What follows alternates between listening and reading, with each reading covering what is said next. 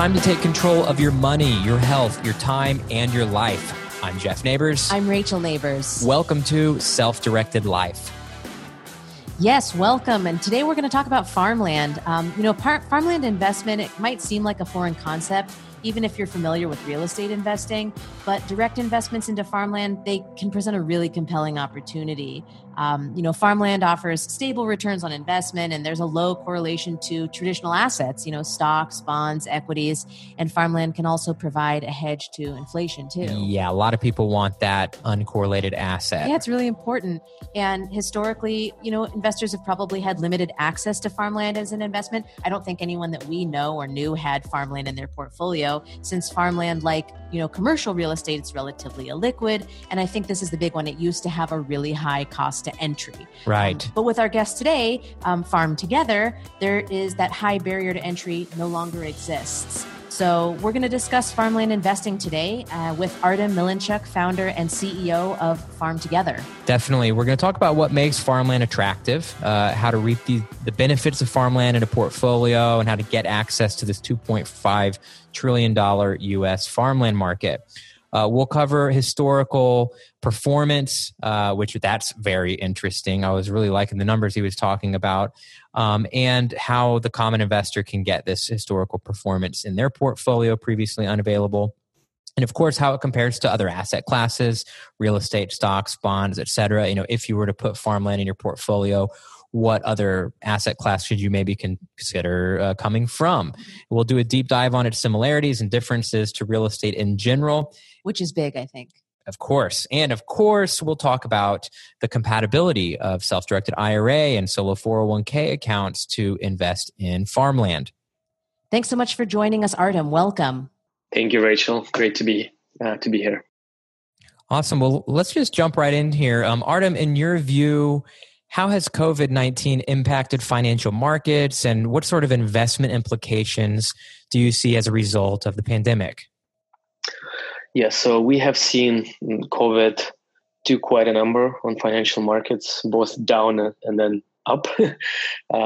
So the collapse in the markets really seems almost unprecedented how quickly it fell down. I was in the financial markets in 2008-9, and at some point it was definitely more dire than that time. But then I think we also, at least on the financial side, learned from that. And so the response from the Fed, the government, has been very forceful. And the markets have rallied.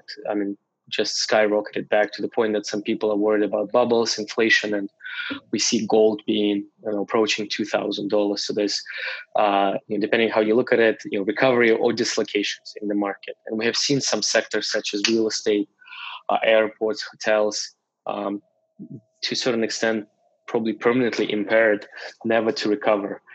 And that just, once again, sorry to sort of speak my book, as they say, once again, highlights the importance of diversification, which is just another way to say, look, stay humble. You don't know the future. Commercial real estate, high-grade New York offices used to be considered, better than bonds. There's nothing better than a great office in New York. Where is that now? No one could have predicted this. And so I think it's just, if you're investing for the long term, you just have to stay humble and not think that you're the smartest person in the world. And the financial markets have shown that again and again, and will, I'm sure, in the future. Yeah, I agree with that sentiment. So if you're kind of looking then, say, longer term, what sort of long-term trends with investments do you think are going to emerge from COVID-19? Yeah, so I think the obvious trends of remote work, less travel, were already happening before COVID, and this was just a crash course in this in this new reality. And so the obvious winners, Zoom, that we're on right now, Loom, which is kind of an earlier startup that is more for recording in Chrome. Other remote working companies, they're going to obviously do well. But beyond that, I think we'll see the emergence and reemergence of the small to medium-sized towns and the rural economy. Because now if you can work from anywhere, you don't need to be crammed in your tiny apartment in New York, in your ultra expensive Harry Potter closet in San Francisco. It's really, you can be anywhere and doing that work. And so there's a lot to like about kind of rural living, huge houses, backyards, being able to have pets, roaming around, nature. And so I think that's going to be, already we're seeing this as the exodus from the big cities back to the small and mid-sized towns. And honestly, I think it's long overdue. I really hope that this also will solve things like climate change, housing crisis, like so many things will just hopefully get better. I'm an optimist. Otherwise I wouldn't be a founder, but I do hope there'll be a big silver lining, and this undoubtedly a big tragedy and a crisis on the planet. Yeah, you hit a lot of points there. I got to say, from my talks with people in the Bay Area and New York, there really is a mass exodus to the point where even just in May, very early on, the year-over-year rents were down 10%. And then I know people in Oakland who just sold a house, and they sold it in record time above the asking price, because that's kind of the first stop for the really impatient people in the exodus coming out of the Bay Area. Just give me anything but San Francisco. And then they buy in Oakland. So I definitely have seen a lot in that. And of course, taking care of our planet, getting onto a sustainable path is something I think everyone's thinking about. I almost feel like a lot of people are at home a lot more. They're kind of ripped outside of all their normal daily patterns, and they have a lot more time to think about things. And of course, some people are just in the downward spiral of like mainstream media and social media, and maybe not the healthiest way. Whereas I think a lot of people, though, are taking this time to really reevaluate, right? Sure. People are rethinking their whole lives. Right. Obviously, the just go get a degree and work a career for 40 years and get a gold watch and then get your retirement paid for you, et cetera, is just not happening. But neither is go to the grocery store, shake hands with people, all the products are on the shelf, et cetera, et cetera. Really, we've never seen a time where our normal way of life has been disrupted in so many different ways. Who would have thought that someone in San Francisco would go from saying a rural area is flyover states to all of a sudden moving there in such a brief period of time?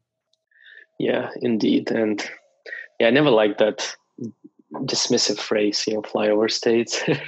And I hope that, the people now from coastal towns, when they move there, they'll quickly understand, the many appeals that exist. And, they think that they live in New York and it's kind of the pinnacle of things. But then people in small areas, they look at that and go, why would these people torture themselves cramped in these tiny apartments?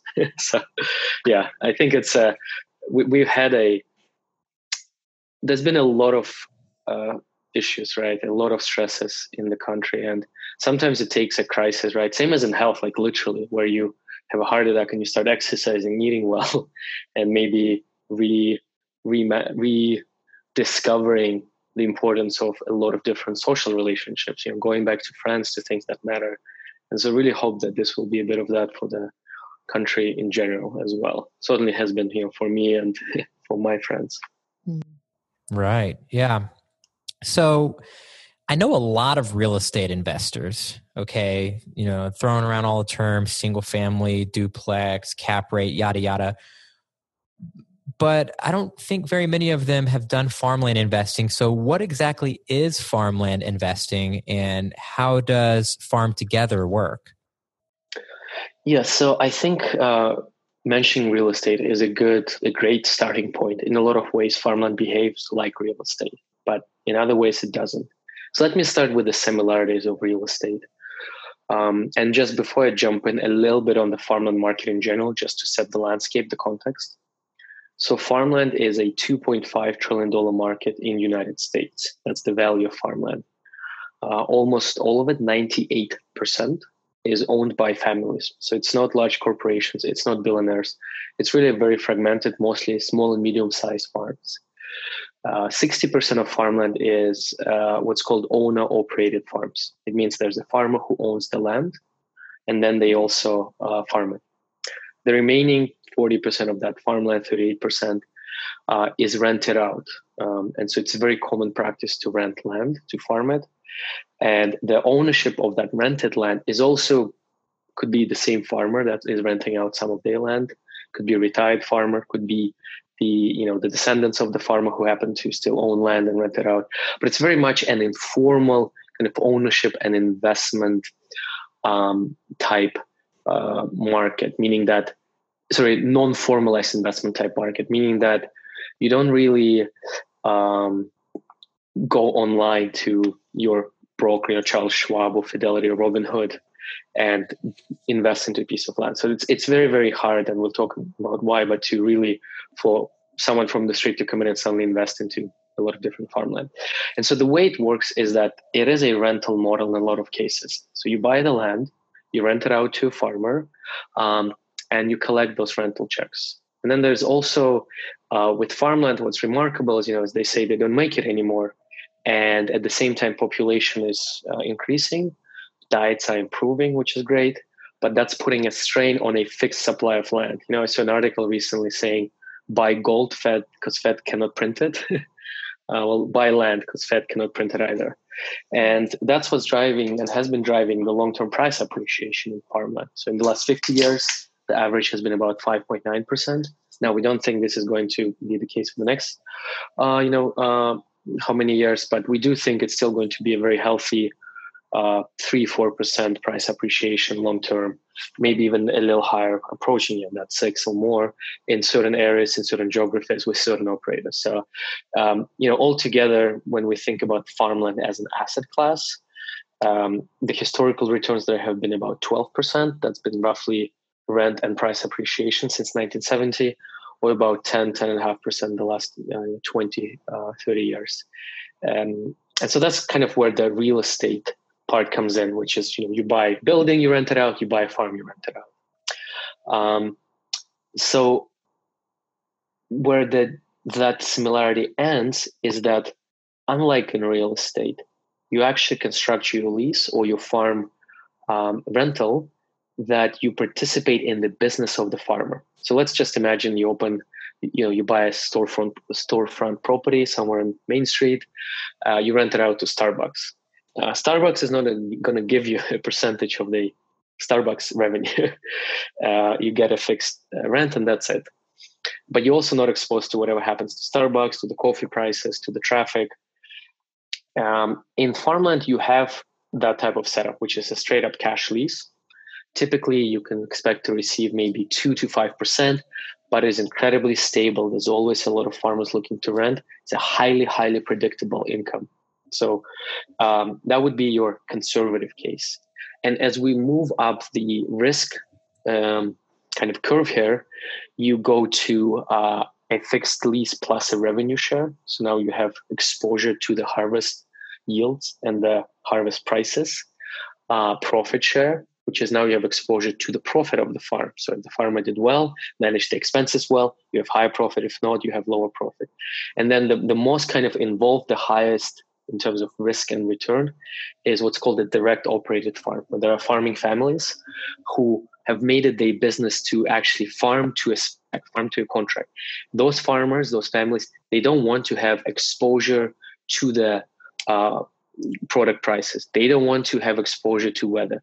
They don't want to have to worry about the ownership of the land. What they want to do is to use their skill set and the equipment, which is farming, to farm according to the spec, be compensated well, spread that over a large acreage, versus having to kind of do all the risky thing that farming is, right? And so there's a lot of different models, and Farm Together, we have all of those offerings. So you can really pick and choose between safer investments and kind of higher return, higher risk investments. So I want to pause here because I know I've said a lot of things before I keep going. Yeah, I have a lot of questions about farmland, but before we get into some of those, I really like how you're talking about you have kind of the whole spectrum of risk. So different kinds of investors might gravitate towards different exposures to farmland. But I'm really curious, what's your background and how did you end up getting involved in farmland? Yeah, so I've been in let's see, let me just maybe start from the very start. So actually, as you can tell by a little bit of my accent, maybe a lot, I was born in Russia and moved to Canada only when I was 22. In Russia, I got my undergrad and my master's in economics. And that's because I think finance, economics done right can create tremendous prosperity, and done wrong and can create tremendous poverty, like the one we had back in the day in Soviet Union. I always liked food because I think going through a lot of those tectonic changes, right? Soviet Union fell. We had in Russia the 1990s crisis. There was a couple of years that were really bad in terms of food security. And so just that connection to something real, which is farmland and food, has always been there. And when I started my career, it was in finance.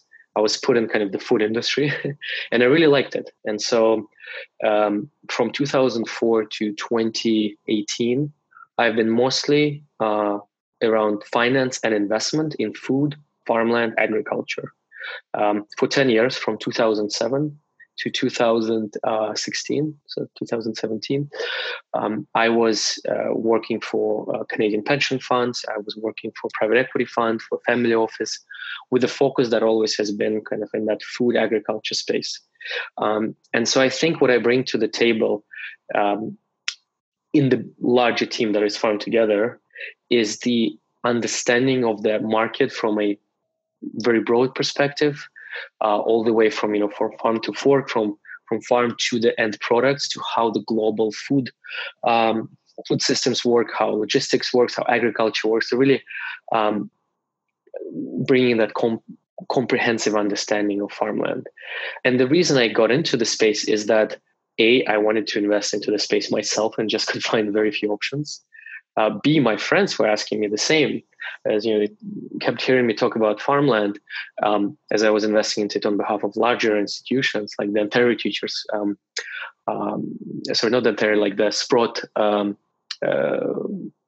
private fund in Toronto. Is that how how safe it is, how attractive it is, and so they wanted to put money there as well.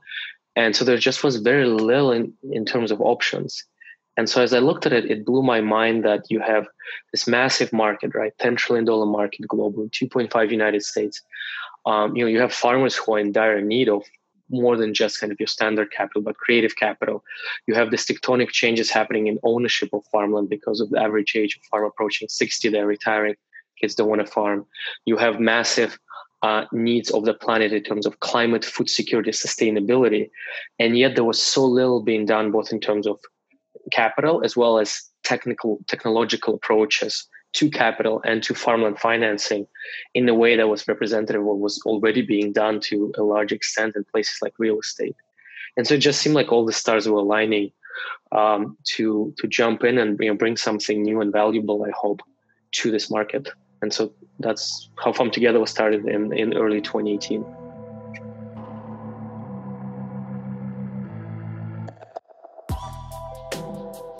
This episode is sponsored by Solo401k.com. Solo401k is a special retirement plan for entrepreneurs. Your Solo 401k can unlock your retirement funds to invest directly in alternative investments, such as real estate, precious metals, Bitcoin, private equities, private debt, startups, and more. You can combine alternative investments with tax-deferred or tax-free growth. You get the tax benefits of a normal IRA or 401k, but with access to alternative investments. Plus, your tax-deductible contributions can be up to $60,000 per year.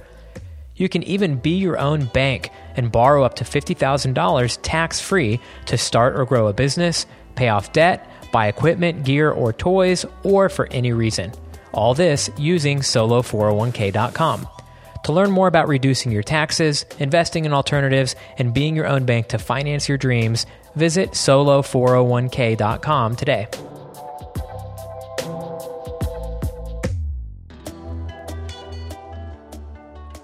So you mentioned kind of like the difficulty in accessing this market. How would you say Farm Together compares to the other ways one might try to invest into farmland? Yeah, so let me kind of answer that by also walking you through the history of farmland investing. Okay.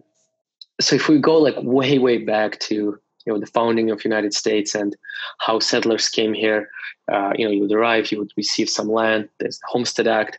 And when we look at farmland right now, it's this patchwork of small and medium-sized farms.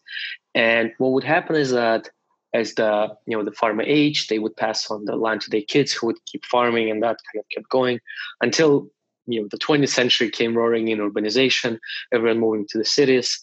And so one thing that is happening just more in general, to give you context, is that because of this average age of farmer approaching 60, USDA expects about 70% of farmland, so more than 2/3, is going to change hands in the next 20 years. And a lot of that is going to go on the open market, it's going to go to the children who don't want to farm and who want to sell the land, right? They'd like to diversify from suddenly having, most of the inheritance in one piece of land to a more diversified portfolio of stocks and bonds. And so, first of all, I just want to say that before, not that much land was available, it would just get passed on from generation to generation. But in the kind of 80s, the 90s, this has started getting some attention from initially insurance companies, banks. They happened to land or insure some land. Farmers got in trouble, and so they had to take possession of the land, and then they would start developing it and building portfolios. But really, up to a couple of years ago, most of the farmland investing was done by larger institutions. We're talking Nuveen, we're talking UBS, Hancock, Prudential, and they would manage land and invest in land on behalf of institutions, large pension funds. So if you have 100 million, you could invest with them. Now, most of us, I don't know about you guys, don't have anywhere close. And so the other option that existed was two public stocks that own farmland. Those are great. They have diversified portfolios. They're liquid. The thing is that because of the scarcity of investment instruments in farmland, in my view, they're quite bid up. Their prices are fairly high. And then secondly, you can't really pick and choose which land you want. You cannot pick and choose what debt leverage the overall entity that owns land is. There's public company costs. But look, those companies are pioneers and legends, titans in the industry. So definitely, nothing but respect for the work they've done. And then thirdly, there were smaller private funds that maybe you need $1 million or more, quite a bit of money to invest with them. And so really for most people, what you used to in real estate and other places, there wasn't really a lot of options, very few, to invest in farmland. So if you have 5,000, 10,000, 20,000, which is still, I know, a lot, but you couldn't really invest into much. And that's what we wanted to bring, is this type of crowdfunding. It's well known in real estate platform, but do the same for farmland. And, we've seen in the short time that we launched, first deal was less than a year ago. We've definitely seen tremendous traction, a lot of demand from farmers, from landowners, and from investors for this kind of solution. So it's been really exciting and very fruitful. No pun intended. You can intend puns if you want. I think I might be connecting some dots here. Let me know if I'm on the right track. But you were mentioning that historically, you have these bigger institutional players where, the entry point is this, $100 million net worth client writing a large check and then pooling those funds together. I think earlier you mentioned some statistics around the fragmentation of the market. Is there a certain segment of the farmers that are aging whose farms are of a size that these big institutional investors might not be able to even spend time to look at because of the deal size? Yeah, that's a great point. When we look at the farmland market, and specifically the harvested cropland market, which is your crops, because the other part of the market is pasture land, which is about 900 billion, $1 trillion. It's tricky to count, but so we're working with a $1.5 trillion market. And when we look at that market, almost 70% of that, actually more, is in farms less than $10 million in value, less than $5 million in value. And we're talking, this is so most of the market. And you're right in that for an institution, they just are not set up technologically, culturally, business-wise to really do those deals. And nor should they. I mean, they do great with larger farms. They have great returns. And that's the segment they play in. But we have this dominant share of the market that on the one hand doesn't have attention of institutional investors. On the other hand, is oftentimes too big for other farmers to invest in, or what often happens, they're just not interested to buy land, they're interested to rent. And so you have a bit of this orphaned kind of middle child that is not too small, not too big, but it's just right for us. And that's kind of the market that we play in. And I'm thinking, for someone that it's certainly a compelling case for farmland, for someone that's maybe not had this type of exposure before, how does farmland compare to traditional investments like stocks and bonds? Yeah. So let me talk a little bit about that and the statistics around it. When we look at investing in general, you typically, if you are kind of investing for your financial goals, then you want to build a diversified portfolio. And I can keep going on and on. That's my favorite theme, diversified portfolios, just because they truly work and do wonders over the long term. And when you're building a diversified portfolio, you want to have a lot of different things. There's stocks and bonds, of course, but increasingly alternatives, whether it's real estate is the early one, private credit, farmland, I think, is a great addition to that. And so I'll talk about risk, return, and also correlation of the different asset classes to show that it's ideally when you add a little bit of everything, when you get that truly diversified low risk portfolio. So when we look at farmland from 1992 to 2018, the return there was about 12%, which is quite high.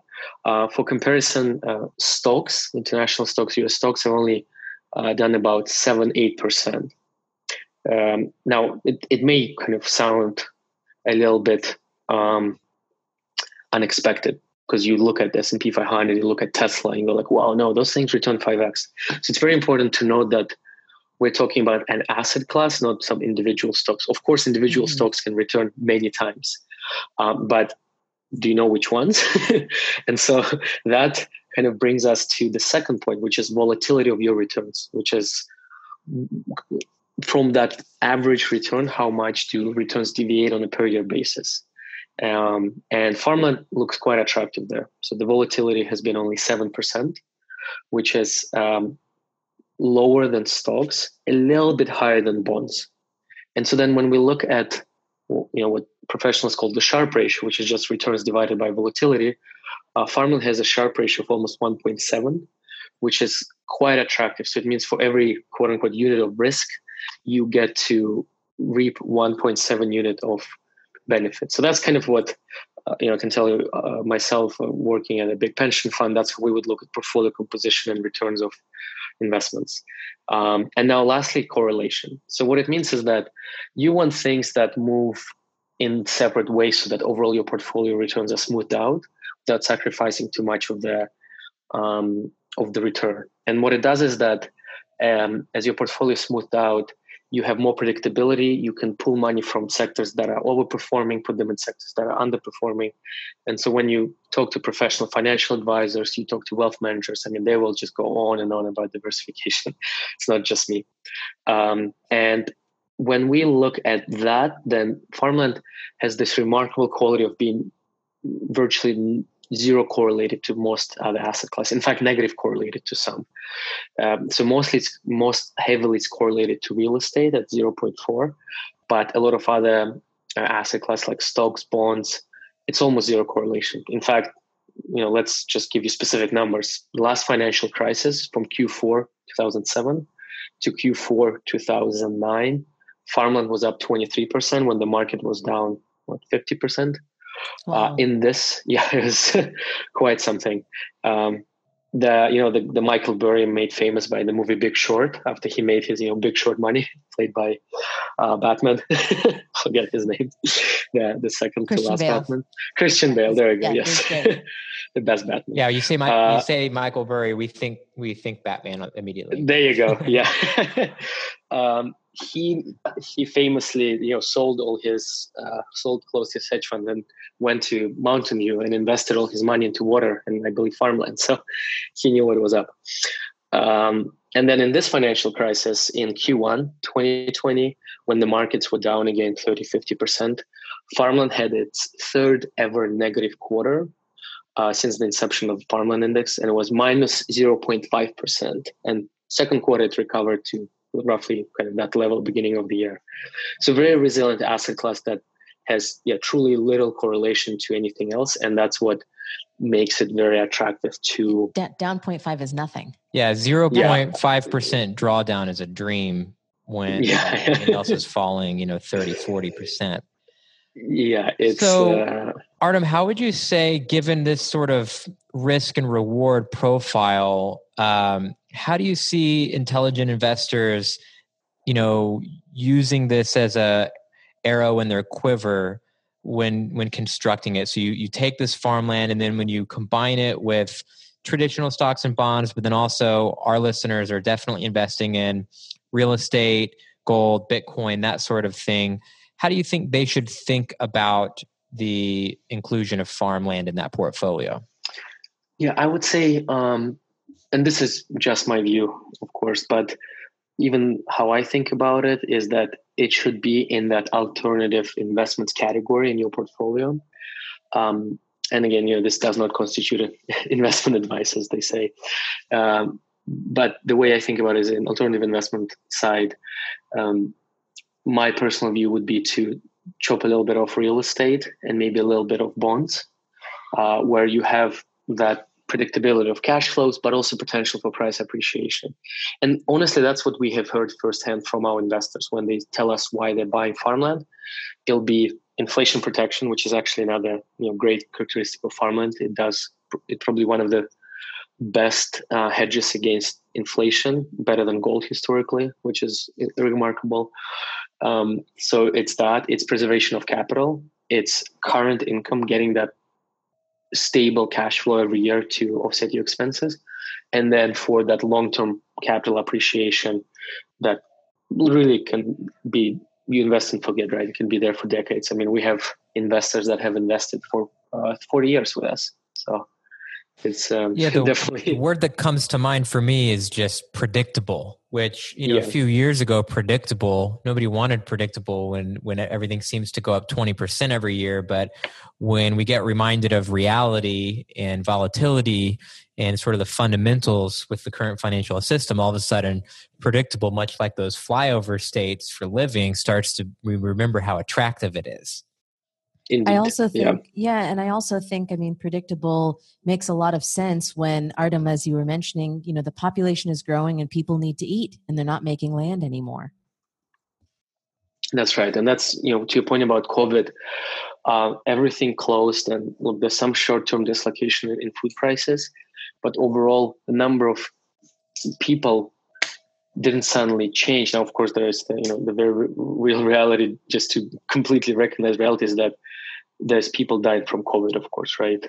But when we look at the 7 billion population, they still have to eat. And so that's why we love about this asset class. It's very defensible and it's very real. It speaks to the core need we have, food and water. In a lot of ways, investing in farmland is investing indirectly into water. Yeah, I actually have that written down. I was going to ask you about that. But before we kind of follow that thread, I wanted to circle back around with, you've thrown numbers out as far as like examples. What would you say are typical returns that you see in the farmland asset class? So the typical average returns that for the asset class we would expect long-term would be about 8%. Which is still quite attractive, because when you look at long-term expectations for like stocks and bonds from BlackRock, JP Morgan, they're guiding towards something like 5-6%. So still quite attractive. But within that and within the Farm Together platform, we offer deals that are 7 to 13% net returns after all fees, all kind of expenses. Yeah, that's definitely interesting. So kind of drilling down a little bit on Farm Together, how has COVID-19 impacted your business and, agriculture in general? So agriculture in general, to start with that, there definitely was some very high profile cases of workers getting sick. And that's really on the people that operate and run the farms. That's been very sad to see, where they were put without proper protection and cleaning into into buses, school buses to go to Harvest to get to their place of work. And so that's been very sad to see. We've seen high profile cases around meat plants. So really, very, very sad that that's how those, that's workers were treated and that what happened. For us, we deal in small and medium-sized farms. And so by the very nature, they're kind of socially distanced. There's typically only maybe 1-2 person on the farm, and it's mostly mechanized labor. So it's more of a kind of highly skilled type labor and capable people that are oftentimes went to universities and training programs to operate the farms that we work with. So we haven't seen any meaningful disruption on our farms and our farming business. From the Farm Together Inc. business, the investment side, we have seen tremendous interest almost, the day that the market started falling off, of that rush to safety, to farmland. And it hasn't stopped. It just has been accelerating because, Jeff, as you said, people woke up to the fact that stocks don't always go up and there's reality to the markets that will assert itself sooner or later. And so people want that predictability, that stability, that diversification. And so, we're really excited about it. And it's been also really great working with some of the farming families that are expanding their business, and we've been the source of capital. So it's been exciting to kind of help some of those farmers take advantage of this increased availability of capital to them. So kind of getting into practical, investing on the Farm Together platform, and obviously regulation wise, answer what you can, don't answer what you can't. But just to give people an idea, I think one of the most compelling things out there is to be able to invest in something with smaller amounts of money. That's one thing the stock market's always had going for it. You could just put a few thousand here, 10,000 there. And then obviously writing a $1 million check for every investment is out of reach of a lot of people. So where does that sort of like typical deal size and maybe minimum investment usually start with Farm Together? Yes. So we really want to bring farmland ownership investing to everyone. We want to democratize the asset class. We have this, internal kind of mission tagline. We want every American to own a piece of America. The reality is that one, the legal and administrative costs are high for a startup. Now, there's ways around it, Reg CF, Reg A+, but the second part is that because it's a new type of investment, we also really want to make sure that we're bringing something truly special, truly easy to use, and for anyone to understand. And I think we're getting there. We're quite there.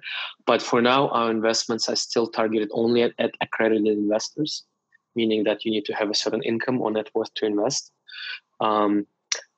But again, we're definitely working hard to bring that to the common small investor as well. I mean, partially that's why I started, right? I didn't have that money. I couldn't invest in farmland. So right now, the deals we have, the minimum check sizes range from 10 to 20,000 per deal. And then we hope to slowly probably pilot in 2021 and more forcefully in 2022 to start opening this up to the mass market. Now, the good thing is that SEC is also recognizing that you can't use, one, what's that saying? One broom to measure everyone, one yardstick for everyone. And they are working on actually liberalizing, democratizing some of the rules around what constitutes an accredited investor. So let's say a farmer that has been in the industry for decades, I mean, they would know better than anyone else, actually, if they should invest in this farm or not. But they cannot if they don't have that income or that net worth. And so potentially those people might be able to invest in farmland. Or if you are, in the finance space, if you talk to venture capital people, and a lot of the associates and the investment people cannot actually invest in the deals they work on, which makes no sense. Mm-hmm. So we'll see what happens there.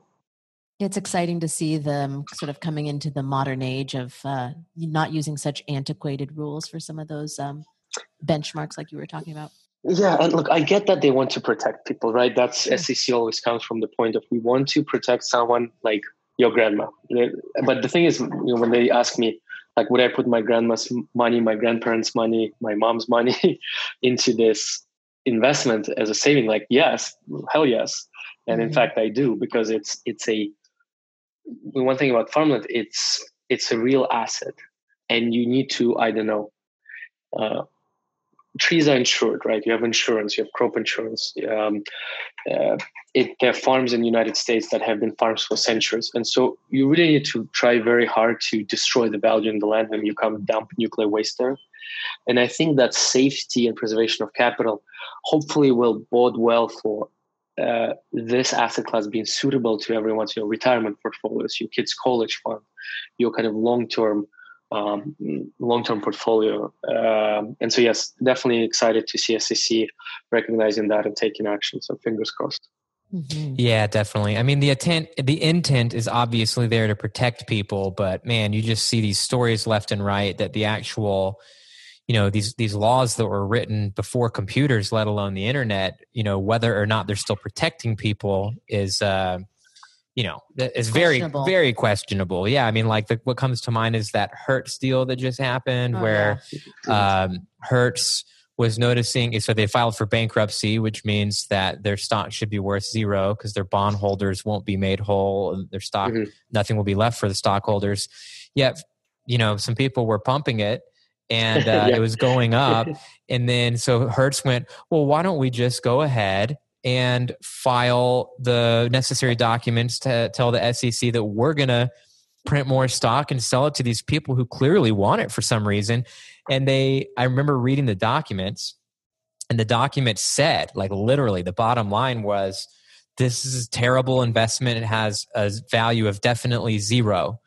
And, then the SEC had to admit that the problem was that these rules causing Hertz to file this document with the SEC saying it's worth zero, the SEC knew that wasn't going to stop the kinds of people who were buying Hertz because they weren't looking at the documents or doing any sort of real due diligence. So yeah, I think we've reached a point where there's no question that these laws are antiquated and that every year they're less effectively serving the intent. And let's just hope they really move forward on some of these fronts. Now, you mentioned some of these different ways that people are investing. Obviously our audience, most people listening to this probably came to us through solo401k.com. So they have a self-directed IRA with us, or they have a solo 401k. And so they have these tax advantage funds, always looking for places to invest them. In your view, for someone with their self-directed IRA or 401k checkbook, why is farmland an important investment for them to consider? So I think one is just by its nature, I think farmland is, in my view, a really good asset for retirement investing. It is very long-term. It's kind of invest and forget. You invest into a pecan orchard. That thing produces for 30, 50 years. You invest into a cornfield. I mean, those things just 10 centuries later, they'll be pumping out corn, soybeans. And so it's one of those, when you think about just the total cost of managing your portfolio, this is one of those invest and forget where you don't need to really worry about it. Secondly, I think that people already have a lot of funds in their retirement accounts, and as they look to rebalance them, reposition, I think farmland, through that integration that we have with you guys, it kind of is just a quick and easy add as well. And then, of course, the tax benefits, the IRA tax benefits, solo 401k tax benefits are quite attractive for farmland as well. So we actually, I would say, don't quote me on this. I mean, I know we are on a podcast, but probably 20 to 30% of our investors use some sort of, tax advantaged accounts, IRAs, solo 401ks. Makes perfect sense to me. Yeah. Yeah, maybe that'll go up after the podcast. I'm sure.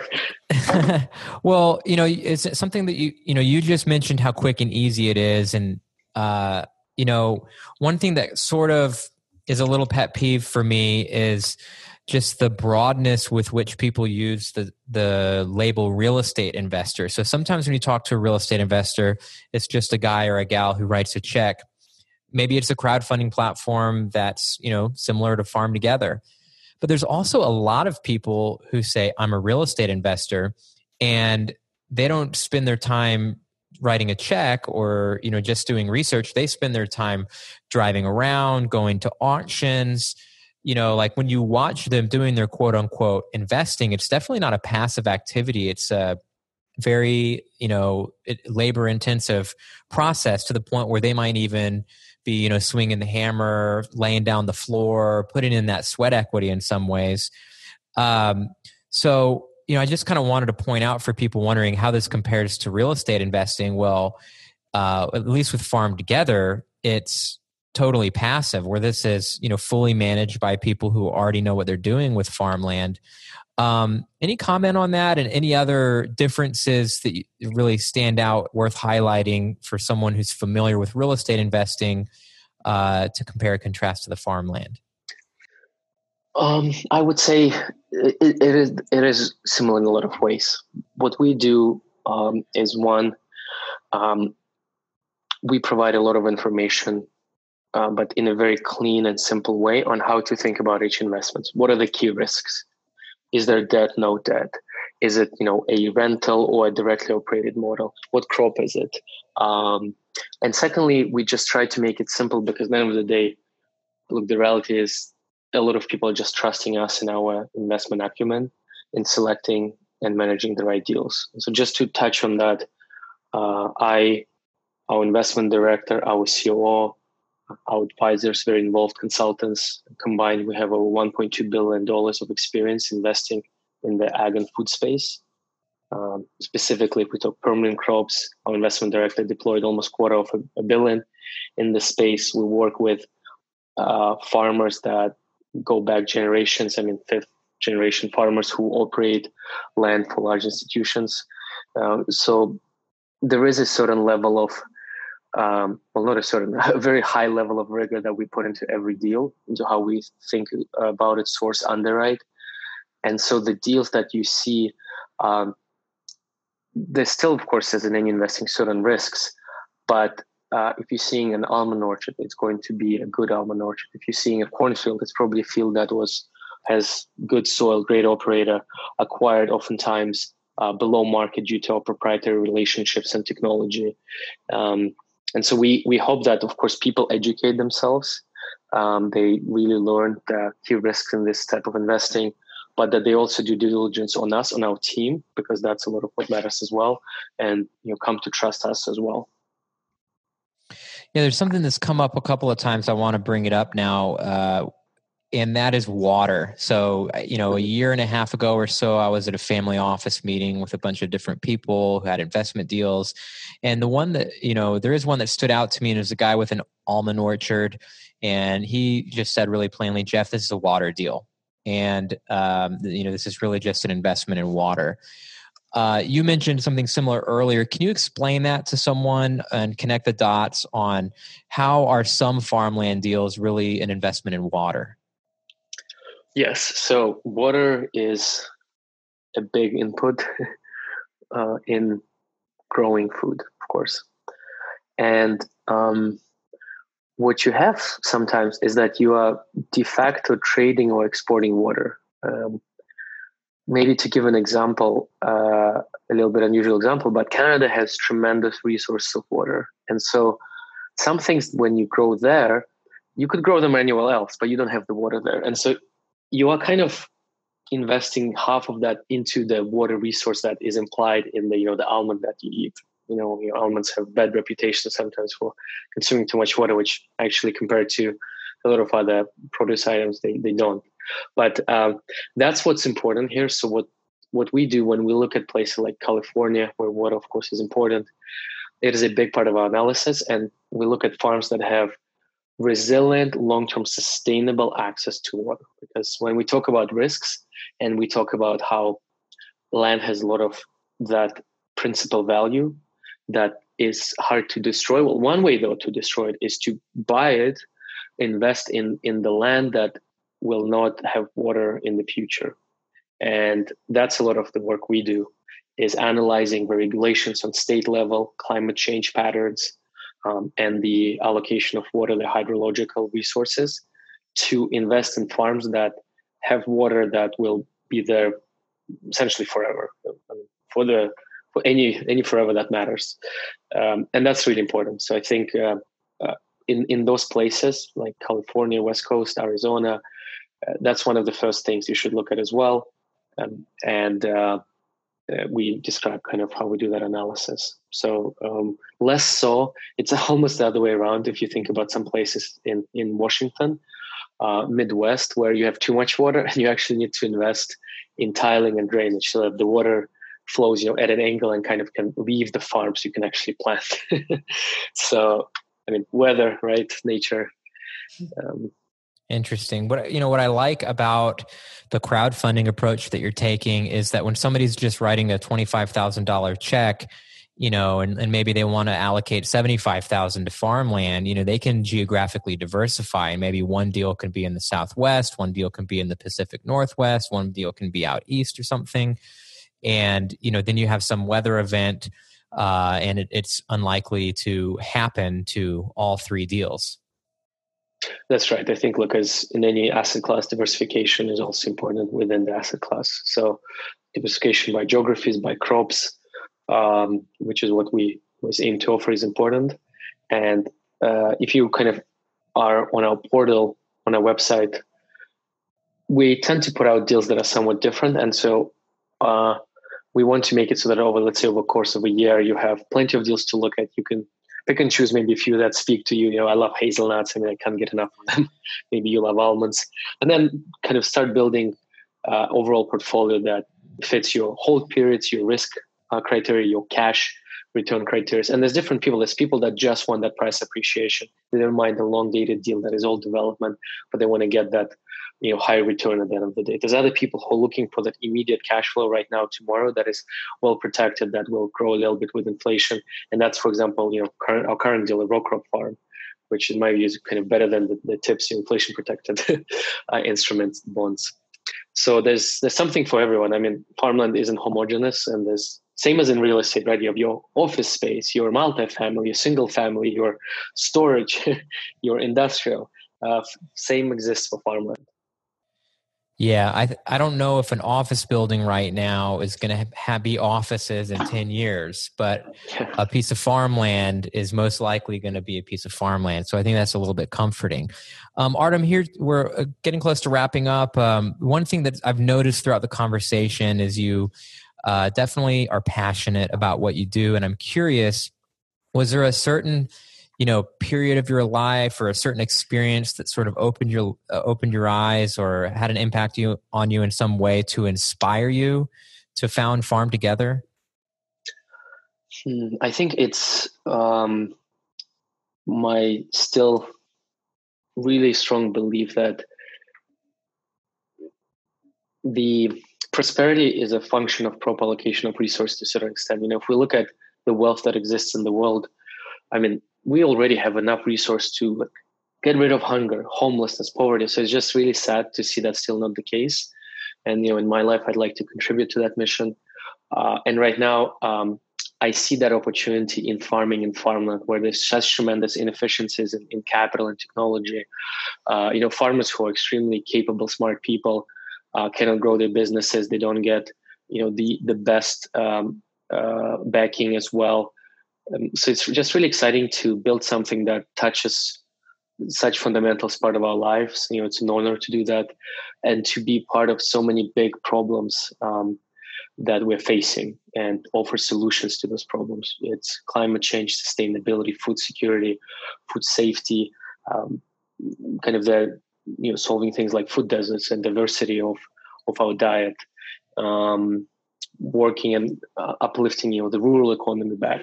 I think it's really cool. So just I love big problems, and this one is definitely a big one, and so it's exciting. And very grateful to be working on it. Awesome. Well, Artem, we really want to thank you so much for taking the time to be with us today. And for our listeners, what's the best way for people to learn more? Farmtogether.com. Reach out to us at info@farmtogether.com. Email me personally. It's Artem. A is in Apple, R is in Romeo, T is in Tango, A is in Echo, M is in Michael at farmtogether.com. We also hold frequent webinars. We write a lot of articles on our blog, educating people on different aspects of farming. You can follow our Instagram, Farm Together, Facebook. So we put out some inspirational pictures from the fields we see and just images and photos that we find really talk to also the emotional aspects of this. And there's so many beautiful landscapes and the open road and open spaces, the beautiful orchards. So just sharing a little bit of what we find exciting and motivating and inspirational in the space. So not just boring numbers, but a little bit of the life, the day-to-day life in this areas too. Cool. Awesome. Thanks so much, Artem.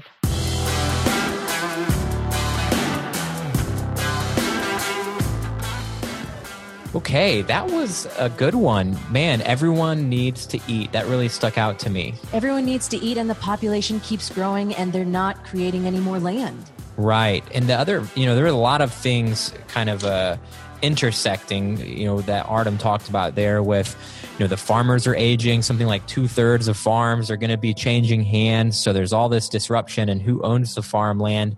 People are worried about climate change. Now we have tech. One thing that we kind of alluded to that I really, think is a big deal is this Jobs Act, where it's making it easy for these crowdfunding sites like Farm Together to operate. And throughout this whole confluence of events, we're in the middle of a crisis and people want a stable and predictable investment. Well, and not only that, but when you have organizations or platforms like Farm Together, it takes something that would seem like, I don't even know how I'm supposed to find a farm deal. And now Artem has created this platform, which makes it very accessible for people. And I hope you enjoyed this podcast with Artem Milanchuk of Farm Together. And of course, they're at farmtogether.com. Check them out. Thanks for listening. And if you're enjoying what you're listening to, please do write us a 5-star review.